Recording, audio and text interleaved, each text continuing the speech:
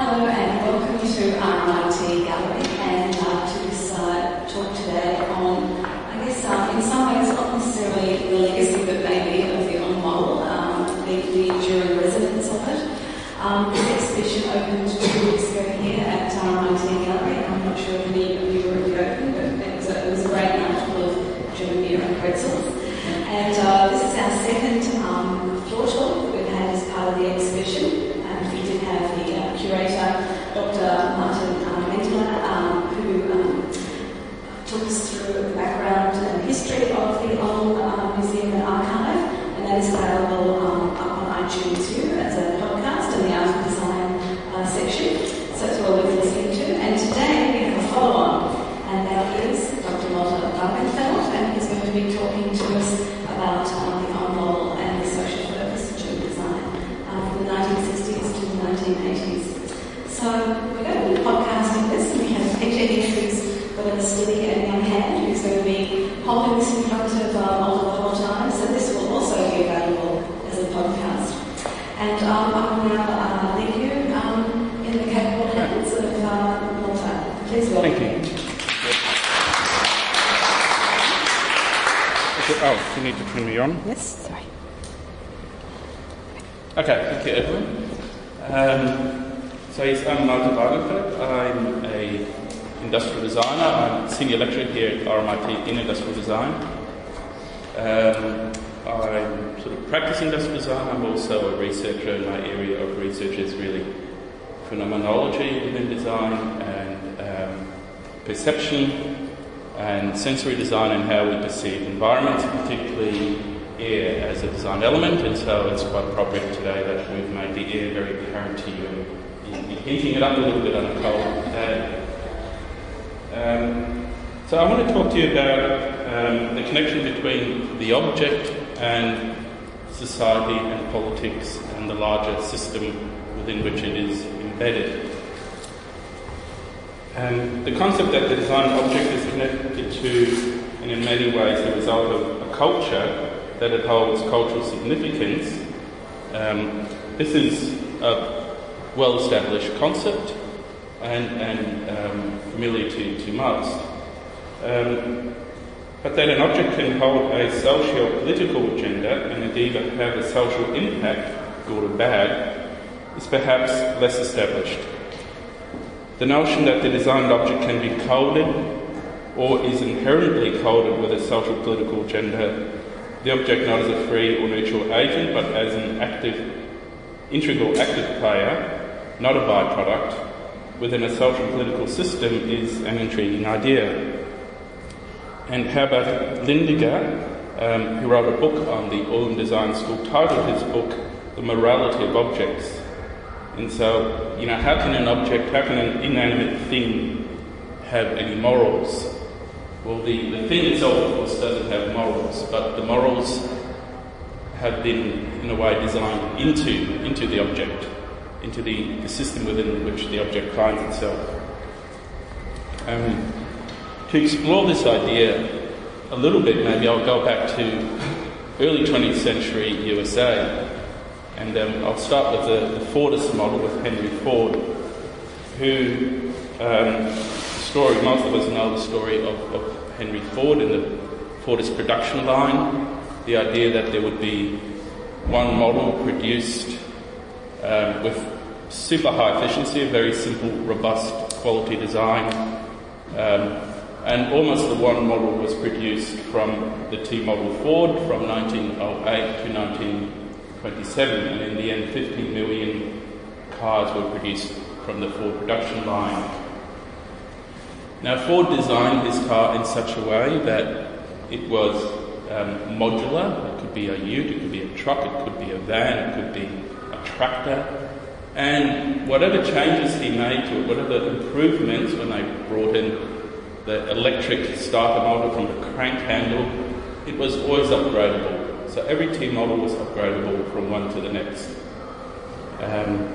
So you think of brilliant sort of social design. His idea was that everyone, had dubious political views, but his idea was that everyone who, as many people as could afford the car, and they'd have it for their entire lifetime. Now, in a fully unsaturated market. Okay, there were no cars. There was lots of people to buy cars, and he made an affordable product. It was a brilliant strategy. In 1924, the production line produced 2 million models a year. But by 1927, something had happened that no one had expected. And what had happened is that all of a sudden the market became saturated. So everyone who could afford to buy a T model had already bought one, and because they were upgradable, they haven't changed, they were made to be long-lasting and serviceable, there was no need for anyone to buy a new T model Ford. And production just crashed. And this is where a new model comes in, a model from General Motors, a new Logic for it. And this was set up by Alfred Sloan, who General Motors up to that time, I will come to the Ulm School, but I'm just giving sort of a preamble. General Motors had up to that time been buying up companies sort of willy-nilly. So they had Chevrolet, they had Oldsmobile, they had Pontiac, they had Cadillac, and a sweep of others. And they were all competing with each other. And what Alfred Sloan then did was to build a brand architecture, placing the Cadillac at the top, saying that's going to be our prestige car that everyone aspires to, and the Chevrolet at the bottom, and that's the affordable model, that's the entry model that people buy into. And then you had Pontiac and Oldsmobile and other brands moving up the brand architecture scale. The other thing that he introduced was to bring in the idea of styling and the idea of the yearly model chain. So unlike Ford, remember 1908 to 1927, the same model, General Motors said, no, we're going to bring out a new model every year. We want to entice customers to buy a new car every year. And he hired Harley Earl, who was coach builder and stylist for the Hollywood superstars in Los Angeles. So he designed the cars for the superstars. The superstar wouldn't go to the shop and buy off-the-market car. They would have it designed for them by a boutique designer such as Harley Earl. And Harley Earl then, let's wait for our list to go by. Sorry, it's either we scroll. No, that's fine. That's absolutely fine. Yeah. Okay, I'll try and be quick with my little story here. Harley Earl brought in these ideas of styling gimmicks, really, and every year they would change them. And what they would do is they would also the brilliance of the strategy was that they would have a show model at a car show that no one could afford, and they'd bring in all their styling cliches of fins and torpedo bumpers and perspex roofs, and no one could buy that model. Okay, that was unattainable. But then the Cadillac would have a number of those features. So you can't have the desired object, but you can buy the Cadillac. And then down the hierarchy it would trickle down. After 4 years, the Chevrolet would have all the features of the Cadillac, but by that time the Cadillac had moved on. And I've got a picture here, which we probably can't see, but this is a 1958 Cadillac. In 1956, I brought in, this is the same year as the Braun radio there. And we see fins and lots of chrome and air scoops and torpedo bumpers and so on. Now, they're all form no functional basis at all. They're all styling cliches. There to entice the buyer to buy. Now you can say this is a good model because it stimulates production. It means that after 1 year there's a lot of second-hand model cars on the road that are basically brand new that people can afford. But to the people from the Ulm School, this idea was abhorrent. The idea that there was sort of trickery going on to induce people into consumption.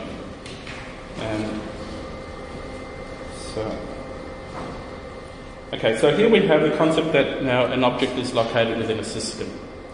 Okay, you see the system of consumption, the system of production, the system of economics. And John Baudrillard, sort of design theorist and philosopher or theorist speaks of the system of objects, the commodification of everyday life. So that all, these are my thoughts, not John's, that all objects are designed within a system for a system, and if you take the object out of the system, be it a matter of time or the system, so the system changes, or you put it into a different system, then the meanings and symbolism changes. So to understand the design of an object, the motivations, ideas, intent, meaning, one must be mindful of the system it was designed in and for. We cannot evaluate the design according to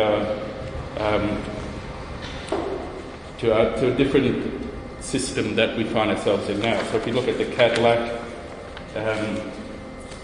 so this was from the jet age. It was from sort of rockets, just entering space, the space race.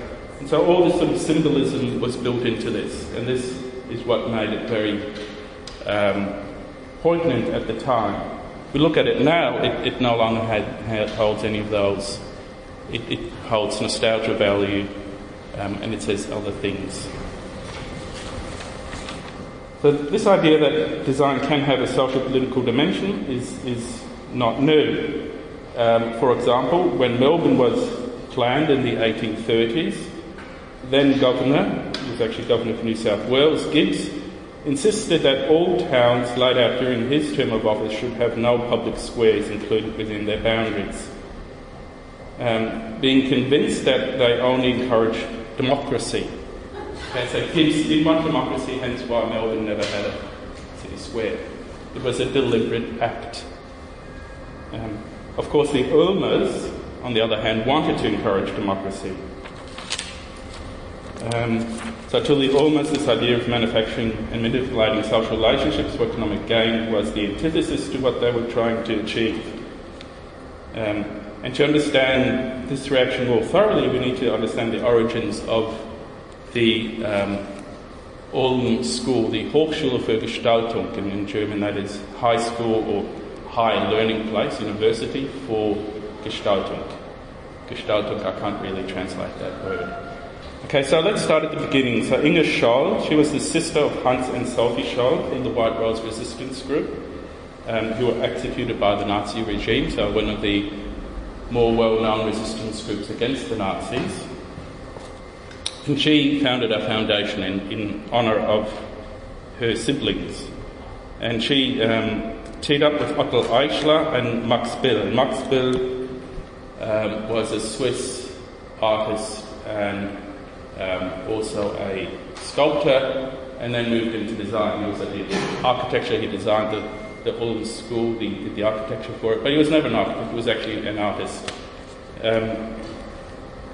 And when they began, originally their intention was not clearly to set up a design school, but it was to found an institute to explore social political questions as a contribution to a new democratic education. So Germany had just come out of the Second World War. It was 1946, 47 when the Ulm school, the ideas started brewing away.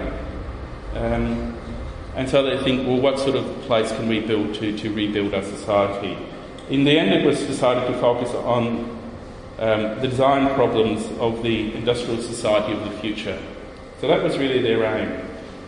And post-1945, it was not so much the idea of reconstruction, of reconstructing Germany, but of a new construction. How do you construct a new Germany? And more so, how do you construct a new society? And I must say that right from the start, the Ulm School was highly international. Half, or even more than half of its students were international students, and most of the people who taught there were not German as well, or many of them weren't German. So it was about optimism, utopianism, a new start, and an attempt to overcome the crippling burden of history. Guy Bonsieppi, who was one of the, strange enough, he is a German, with a name like Guy Bonsieppi. He ended up going to Brazil. He was one of the students and then later a teacher there. And he sort of, a quote from him is, people believed in the potential of the here and now, that some sort of social catharsis was possible. the possibilities of social change, the process of democratizing Germany from the top down. And this thing in terms of education and enlightenment. And the idea that democratization was not limited just to the product culture. I mean, the idea was to create democratic objects, but also was right down through the structure of the school. So the school was in large part or part run, even before it's opened, by students. And they played a critical role in running the school, in running the administration and making the decisions. Institution like today's universities, this is unthinkable. Thus what was proposed and eventuated was a humanist education for designers. And this went beyond the Bauhaus model of master and workshop laboratory to include a much broader education, so this idea of enlightenment education, of philosophy, psychology, cultural studies, and later as we'll see there's mathematics, there's cybernetics, there's semiotics, there's systems theory, and so on. So the Ulm School was a hothouse of intellectual activity, and over 200 intellectuals passed through its doors. Thinkers, theorists, many prominent, such as Max Benz, the scientist, philosopher, logician, semiologist, or semiotics, and aesthetic theorist, and Horst Wicked Problem Rittel, originally a physicist and mathematician, and later a design theorist. And Horst Rittel, who was very important at the Ulm School, coined the term wicked problems. This comes from the idea of systems thinking. Okay, so all this sort of activity, of course, was bound to cause vigorous debate and arguments. And out of these centres grew intellectual debate, dissent, testbeds for new ideas, interactions and interventions. And over the short lifespan of the school, that only went from 53 to 68, it would change directors on a regular basis, almost often on a yearly basis. So there's really two Ulm models. So we talk about the Ulm model, which is the model of how do you build a design education and how do you build a design method, and what could this be? The first really comes from Max Bill, who was the Swiss painter and sculptor. He was a concrete artist, and he was the first director from 53 to 56, was probably the longest lived one, but he started right at 1950. And in his words, I began my work at Ulm looking at the further development of the Bauhaus idea. Okay, so the task he set himself was, one, how to make a new culture, and two, the ability that design can only, how does design and culture and society and technology and art become integrated? And his idea that design can only come through an aesthetic education. He did very much believe in design as social responsibility, ecology and economy, and they were already talking about ecological ideas then. And the idea is that consumer goods need to democratise society. Okay, so this idea between the object and society become a overall democracy, and that goods can play a part in this. But soon, within a few years, to many at Ulm, they became deeply dissatisfied with the dialectics of intuition. So Max Bill was an artist and very much believed in this idea of designer's intuition, of the artist's intuition. And new fields were explored, such as those of cybernetics, systems thinking, and so on.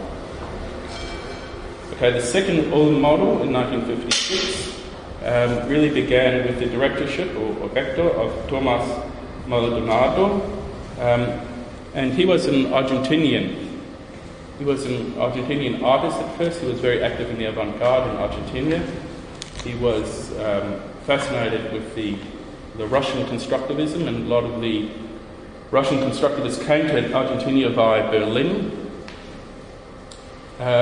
because of the exodus from the Nazi regime, and he then became involved with that. And from constructivism, it led him to the interest in industrial production, which is really what the constructivists also concern themselves with. And he ended up going to Switzerland to work with Max Bill in this idea of a concrete art. And but more so than that, by 1950 already, he was concerning himself increasingly with the ideas surrounding semiotics, behaviourism, influenced by people such as Charles Peirce, Charles W. Morris, Rudolf Carnap, and in particular Max Benz, who was at the Ulm School. So much of what we call the Vienna Circle. And he wrote an article in the Ulm magazine, Ulm had his own magazine, on semiotics. And this led him then to come to Ulm School. Thomas took a much more rationalist theoretical approach. And the Ulmers wanted to devise a decisive method for design. So rather than being based on artist's intuition, that there was actually a method. And design was now being understood as a team project, that the designer only plays a small, important, but a small part in the whole thing. So here we have Rittel's wicked problem approach. So systems design that consisted of complex problems that are social, cultural, political, economic, commercial, operational, logistical, technical. If we remove any one of these components, it becomes exponentially simpler, but within design we can't, and that's what makes design such a complex act. So they began to explore fields of decision-making, problem-solving. How do you approach the act of design? So in very broad terms, the Ulm school took modernity from the last phase of the Bauhaus with Max Bill and carried it from abstraction forward to systemization. And that's just really where I want to now start talking about these ideas about systemization. And so you can see that from, I'll talk a little bit about later in architecture as well, the idea of cells, structures, and within design. So design as a system of decision-making, of analysis, and of thinking. Okay, so I want to explore some of these ideas. I'll have to go over here.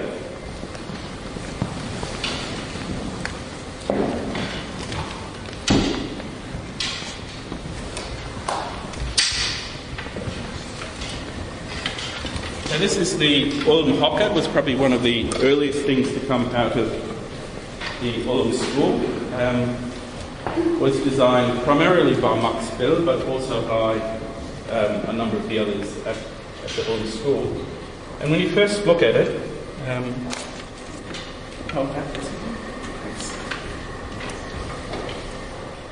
when I first saw the Ulm Hocker, I just thought, well, what's so special about this? 1955, yeah? 1955, we think, well, if I was told it was 1917, I might be a little bit more impressed. But you cannot judge design like this from that initial reaction. You actually have to, again, judge why it was designed and what it was designed for, and the logic behind it, and the system within which it fits. So, it wasn't designed as a commercial item for commercial production. It was designed for the Ulm school, for the students and teachers to sit on. And Martin explained this really nicely. And the curator of this exhibition. And it was designed to be produced by the workshops of the university. So the idea is it can be a school when the students sit at their table, a little bit lower when they're in a circle having a conversation. Each student had one of these. They didn't have, every room didn't have the stool, the Hocker, German Hocker. So the students had to carry it from classroom to classroom and to the canteen. So it had a handle, and it had, of course, a platform for putting all your items, right? So you can put all your books and your models and you can trottle from classroom to classroom. And all of a sudden, and it had to be very simple to produce, almost like reed pearls made of a standardised sheet of timber that can be bought at a hardware store, and a simple joining system and a broomstick for the support there. And all of a sudden you think, well, this is actually quite a clever object. Right, so this is why how design sometimes, so when you look at the objects here, you have to understand, have to try and investigate a little bit more what they're about and what the thinking behind them is. Yeah, I'll move over to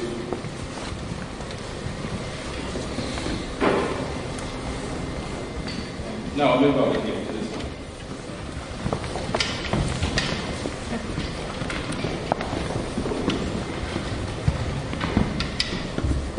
Okay, this is a student project from 1958-59, and it's stackable tableware for the company Borsenthal.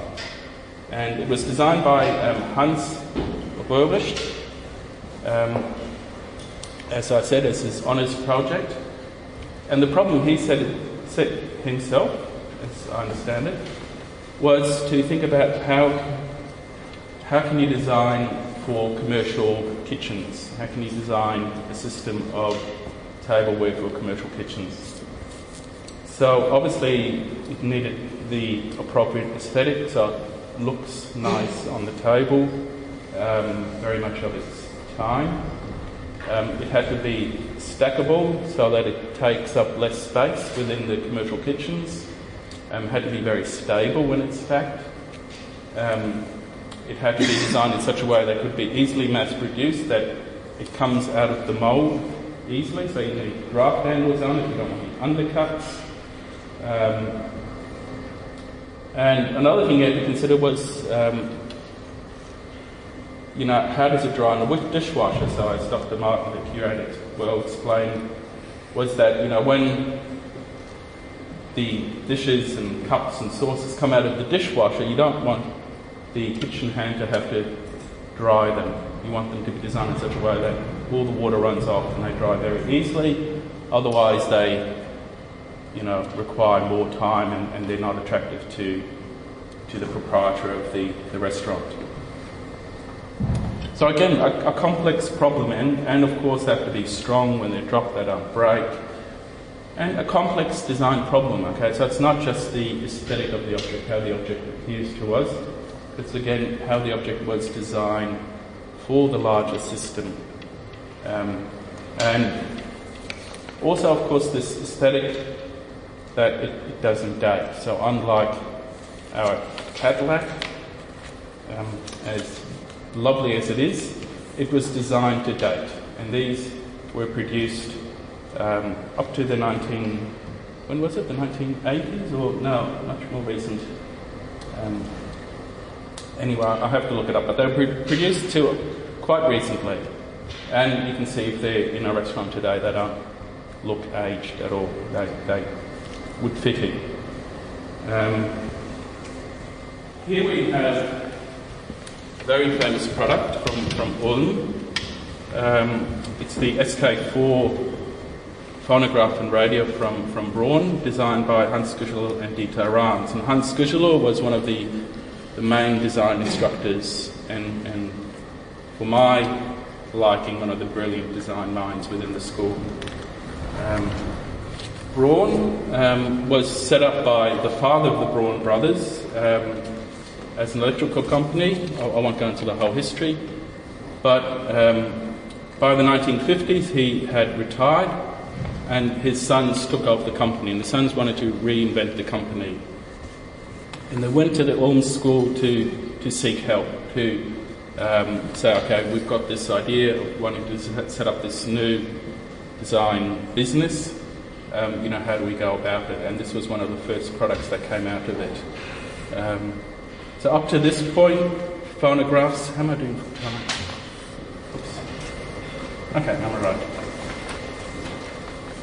Up to this time, phonographs looked like pieces of furniture, Rococo, Baroque, Art Deco, whatever. The technical aspect was really hidden. Okay, it wasn't seen as attractive to sit in someone's house.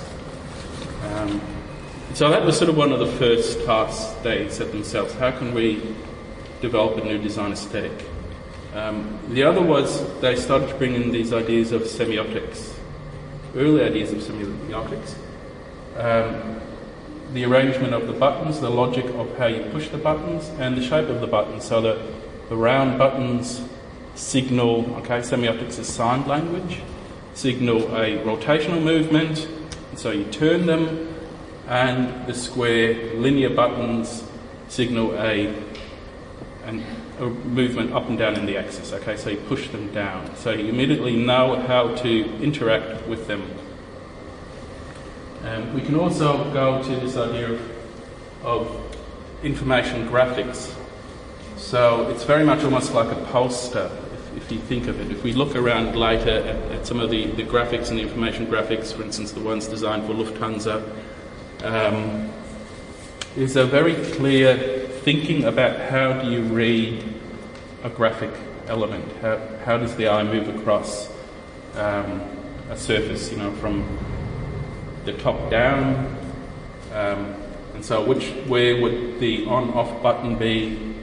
The logic of the tuning button is aligned with the visual element of the information that, what station you're on. And if you look at it from this side, there's the speaker grills balance the other elements. The entire thing was designed around the golden section and so on. So it's almost designed like a poster would be designed. And again, this had not happened before.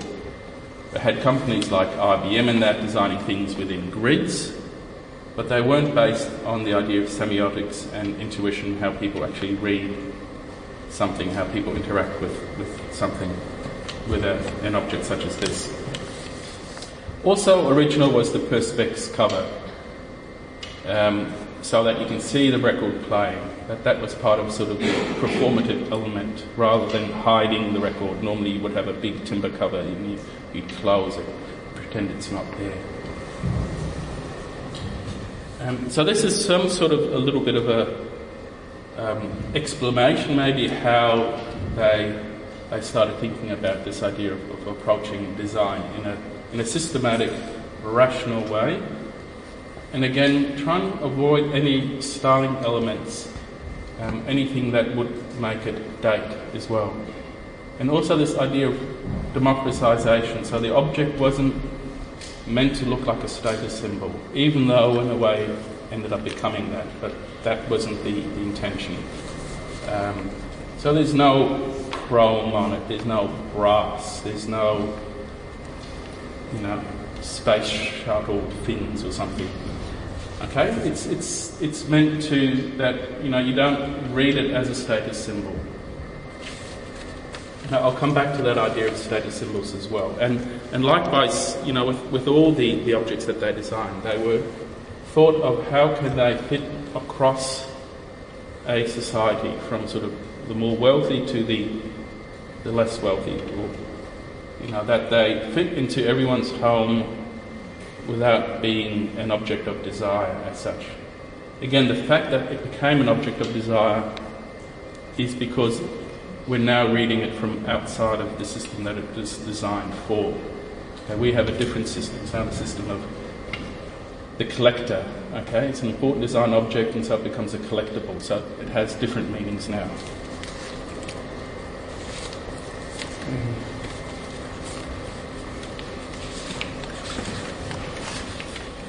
Okay, so I'll talk about the end of Ulm. Should I move out of the corner, or is this okay? Okay, I'll stay here. I'll talk about the end of Ulm, and then I'll move a little bit into after Ulm. So Ulm was a social, political and educational experiment. And as such, it was bound to implode. There were far too many cooks, and especially Ulm was within a small town, Germany. It was a small town, maybe it was in Berlin, it would have been different. But people were suspicious of what was going on in the school, what all these intellectuals were up to. there started being infighting, and there started being problems with funding. Ulm was a private design school, but as far as I understand, it never asked for money from its students. It got money from the Scholl Foundation, and it got some money from the state, and quite a bit of money for a while it made from commercial contracts. So the work it did with Braun, and we see over here the work it did with Lufthansa. It developed the entire corporate identity for Lufthansa, including the interiors of the airplanes, the meal service, the logistics. So a huge project. But in the end, it wasn't a design consultancy, it was a design school, and so it couldn't rely on the idea of being a consultancy. It couldn't have the academics designing for industry. And in many ways, that wasn't right as well, because that would have given them an unfair advantage to other designers. And so it had a funding crisis, but it also had a intellectual crisis. You know, where should design go? We already saw from Max Bill to the second model, where it went from being about aesthetics. You know, if we make beautiful objects for society, they somehow will serve society well. And then it went to this bigger idea of rationalisation, rational design, systematics, and so on.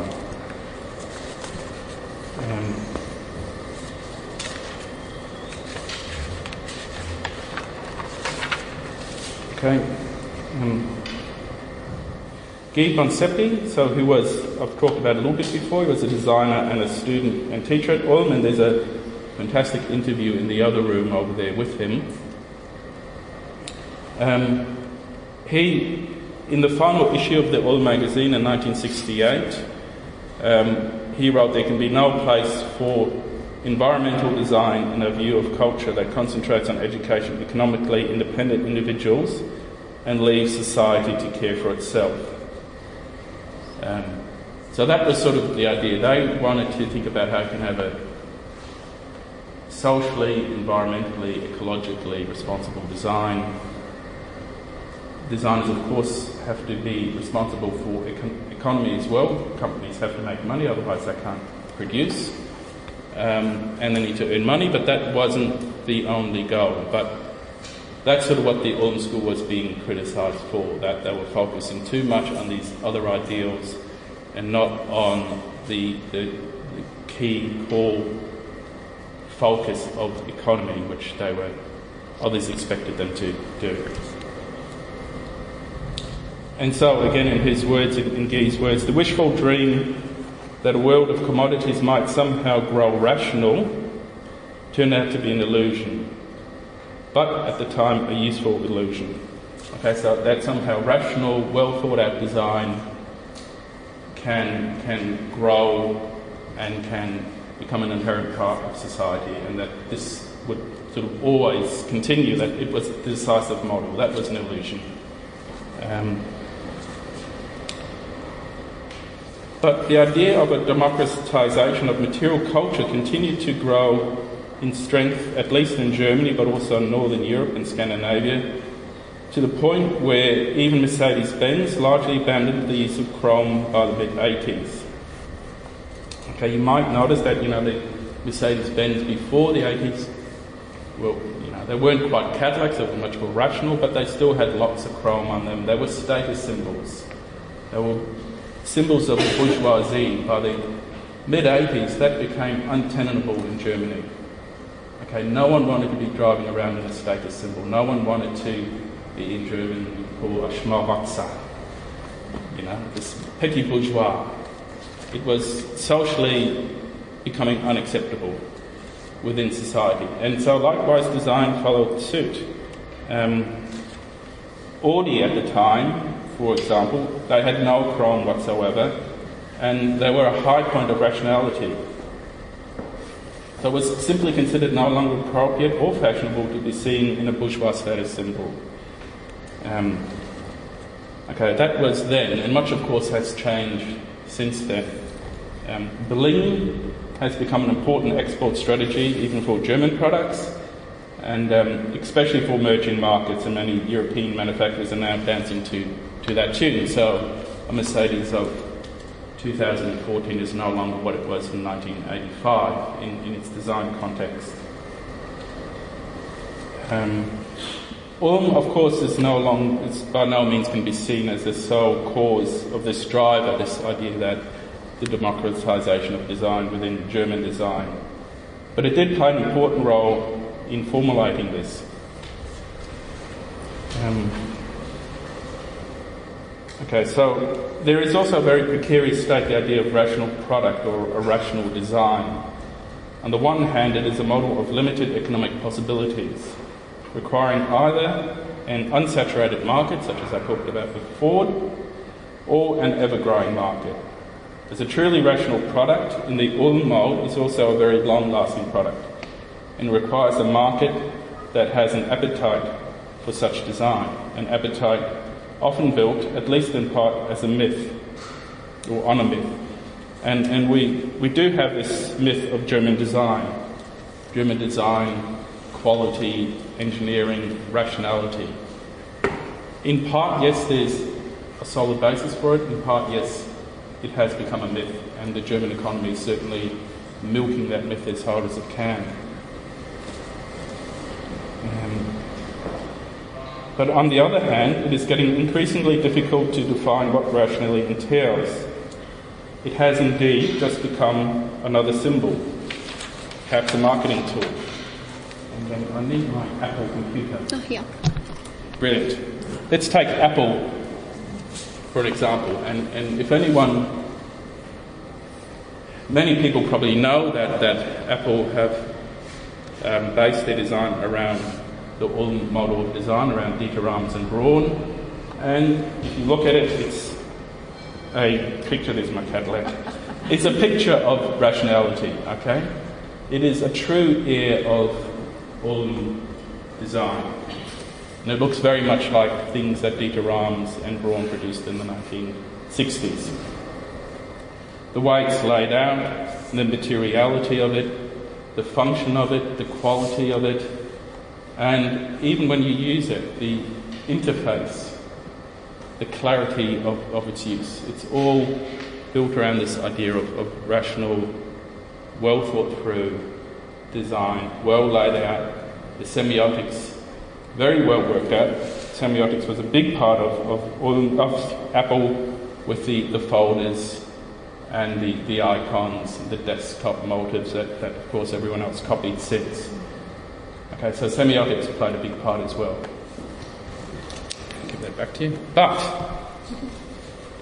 But their marketing hype, their constant upgrades, lack of serviceability, their entire corporate model, their outlandish profit they make with virtually no social return or responsibility, highly dubious production ethics and environmental credentials.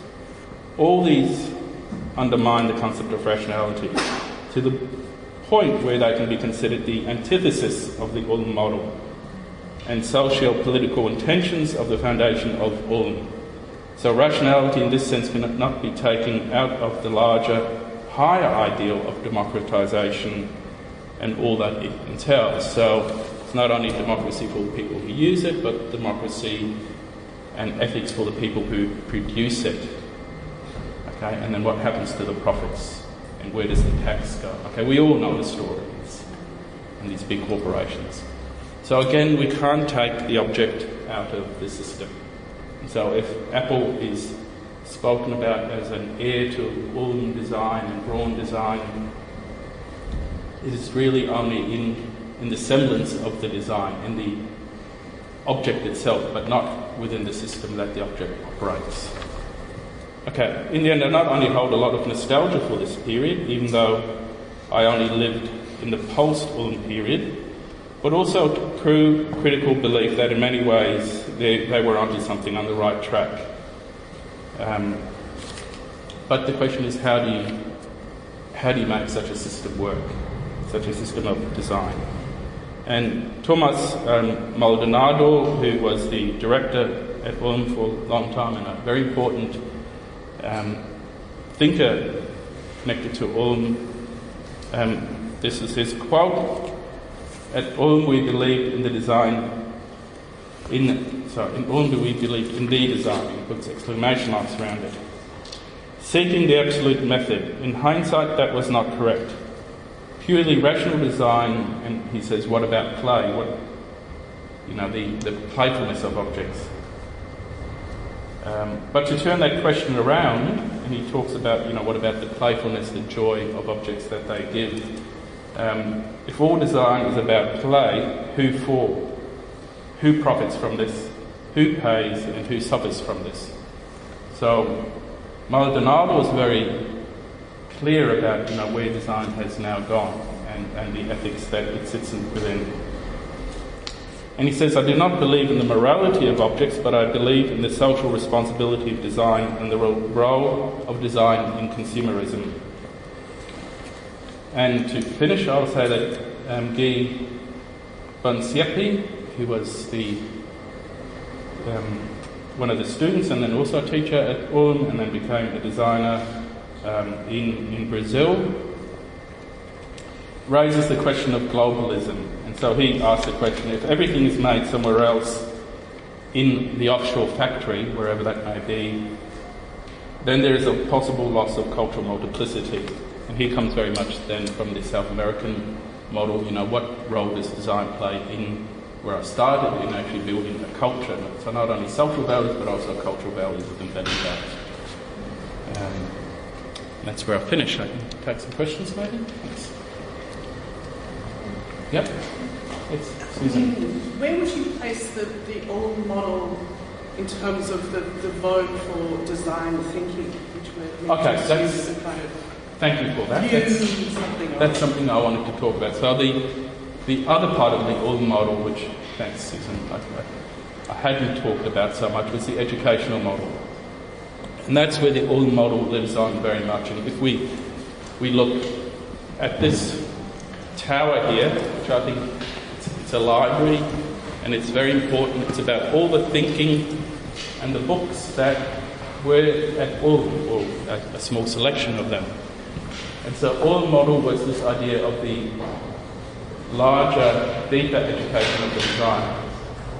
And so the education of semiotics, of systems thinking, of mind mapping, all those sort of methods we teach today in design schools really have their ancestry at Ulm.